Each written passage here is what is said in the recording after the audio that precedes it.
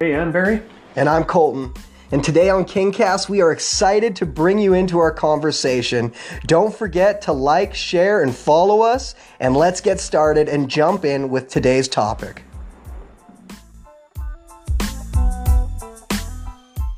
At KingCast, we want to pose this question. What language are you speaking? Yep. And of course, we're not talking about different dialects or different nationality, mother tongue type languages, but we're talking about what do you base your conversation around? Psalms 145, 10 and 11 says, "All thy works shall praise thee, O Lord, and thy saints shall bless thee. They shall speak of the glory of your kingdom and talk of your power."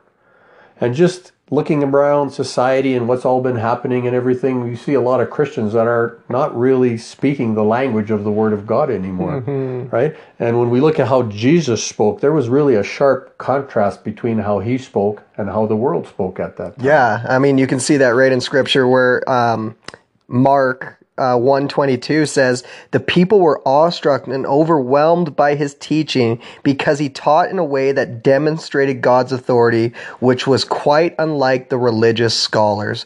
So yeah, just the voice of back then, religious scholars being in your head, in your ears, was In your condemnation, face, yeah. guilt. Do this, don't do this. Exactly. And even outside of religion in the world today, a lot of what we hear is fear-based, is getting you scared to do something or respond a certain way or act a certain way. And that's a language that's being spoken. That's right.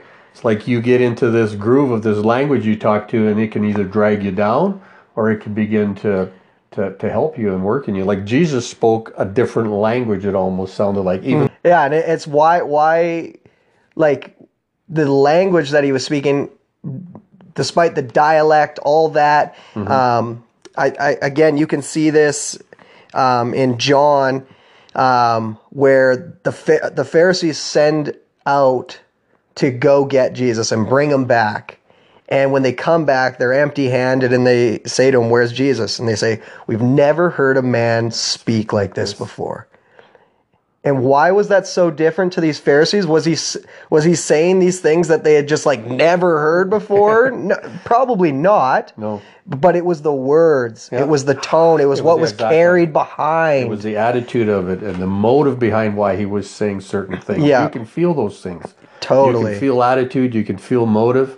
Right? And to me, it was like a different language in the sense that he always spoke God thoughts. Yeah.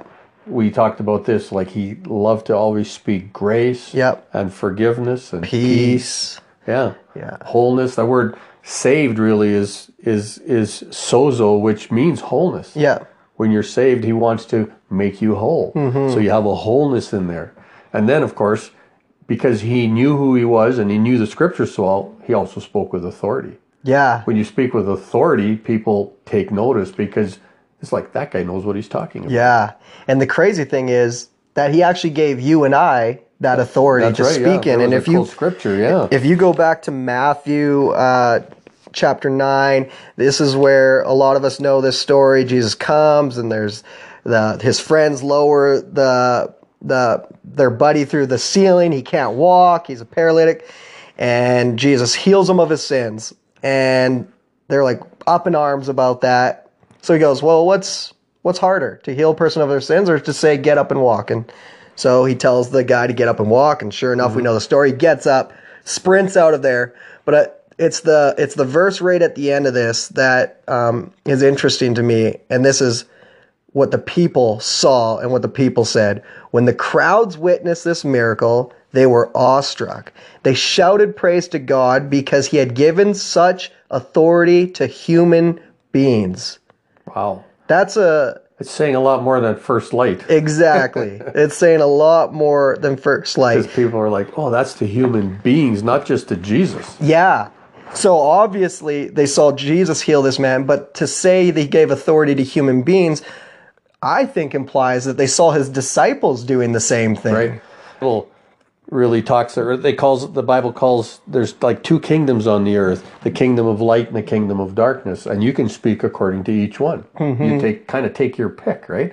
And of course, the language of darkness is based on secular words, like you say, what the media is saying, what people are telling you, what are those earthly ideas and how life should be.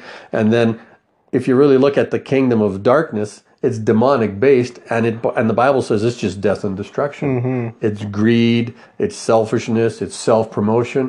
But then when you look at the kingdom of light and look what Jesus talked about really what we call spiritual matters, but they're God's words. It's God's word he used. The kingdom of light, Jesus said, is based on life. It's based on joy. It's based on health. It's based on healing. All the things that salvation provides under that word sozo, right? That wholeness. And so, it's kind of cool the way that there is this contrast between how the world speaks and how a believer should speak. And really, I think we brought this up because we're seeing a lot of believers beginning to speak like the world, rather than beginning to continue to speak what the Word of God says. Exactly. And we always bring this up, the word hope. And if you don't speak from the kingdom of light, there's no hope. There's no hope. It looks like it's gone. It's a dead end. The only hope you have is hopefully the lockdown ends when they say it's going to end. Exactly.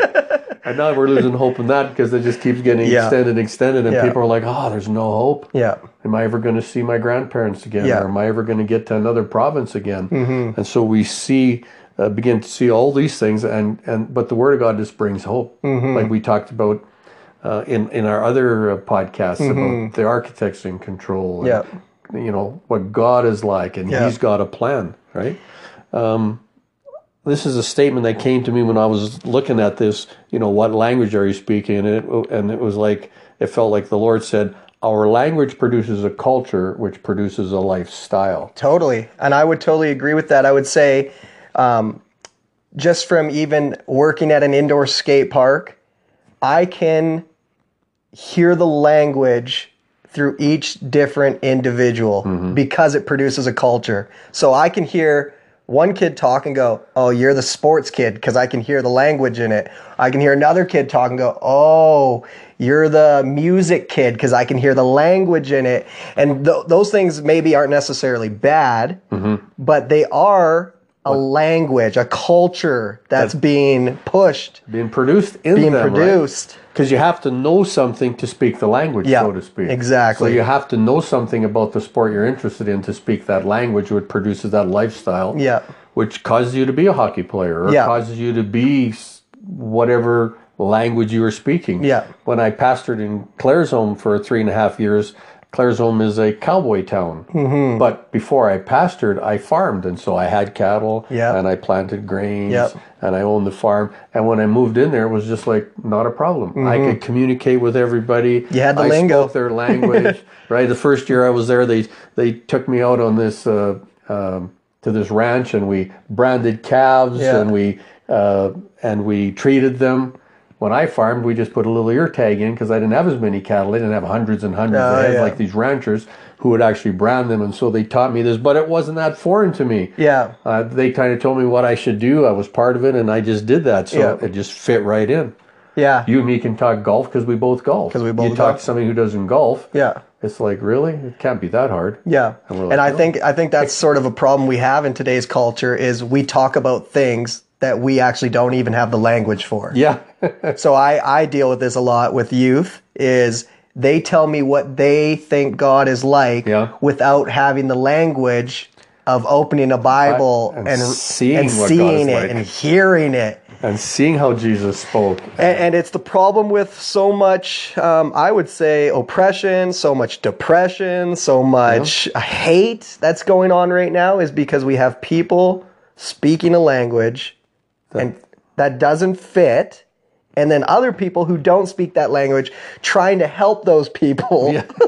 I mean, so you're really saying we need to have some knowledge of the Bible. We need to have some knowledge of the things of God. We need to know something to speak that language.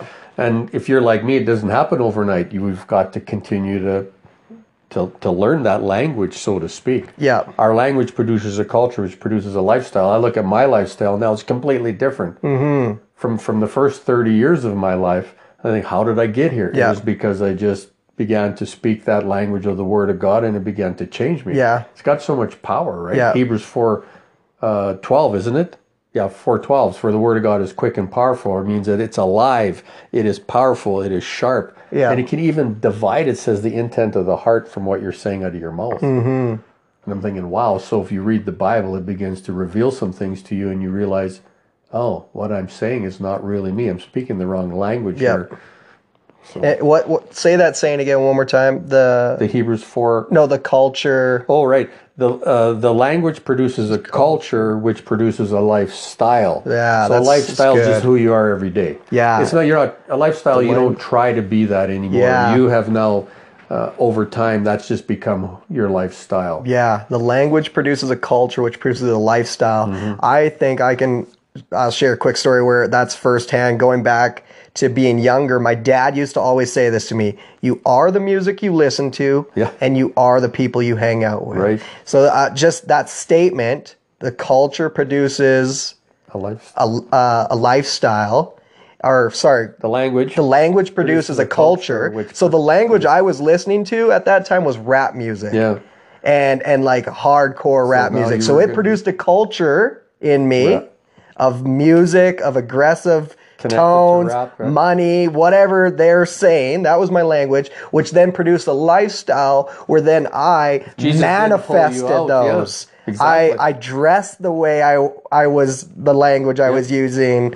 But if Jesus didn't pull you out, you'd be at the next level. I'd be at the next level. Pretty soon you'd be having the gun, the drugs, you step more, you continue to manifest. And it becomes your lifestyle. It becomes your lifestyle. That's really powerful. I like that quote. Yeah.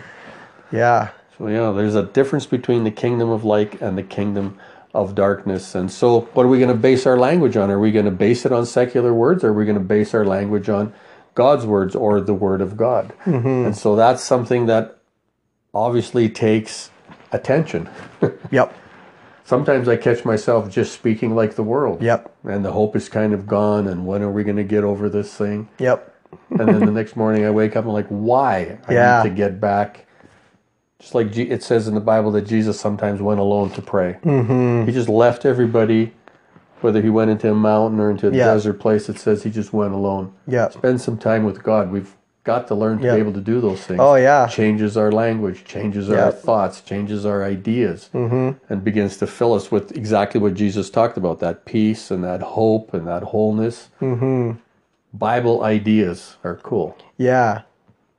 Yeah, and surround yourself with people that are speaking that language as well, because that's just it, right? I've had a night this week where all of a sudden it was like, woe is me, the world is pointless and meaningless, and I don't know. And that's because I was allowing the world's voice in getting loud, and it changed the language that I was speaking, and it took me, like you said, getting back into, oh God, I got to get back to you. What's your word say? What are you saying to me?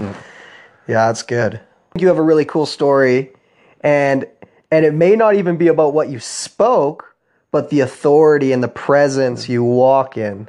And probably had to speak something. I just don't exactly remember what I was saying or when I was saying it. But when I first moved to Red Deer, I had to find a dentist because I, of course, needed a dentist. And so I found this one up by the river where the church was. And I visited it, went there and got my teeth cleaned one time. And the second time I walked in there, I had the appointment and I walked in there and she looks at me and she goes, "Oh, it's Barry." And I said, "Yeah, it's me again." And she goes, it's really good when you're here. And I said, "Oh, why is that?" And she says, "Because you bring a calm with you.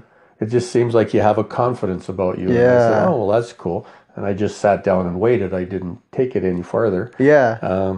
But it got me thinking that I didn't even try to do this. I didn't even try to pretend anything. It was just kind of who I have become, the lifestyle of who I am. I don't have to even, as believers, we don't have to say a lot, but culture, which produces a lifestyle. Our challenge today to you And I pray that you would just be brutally honest with yourself in this moment. What language are you speaking? Is your language the one that lines up with the Bible? Or is your language the one that lines up with social media? Is it the one that lines up with what your neighbor's saying, what mom or dad's saying? Friends or family that need to hear this, send it their way. And don't be afraid to post and ask questions if you have anything.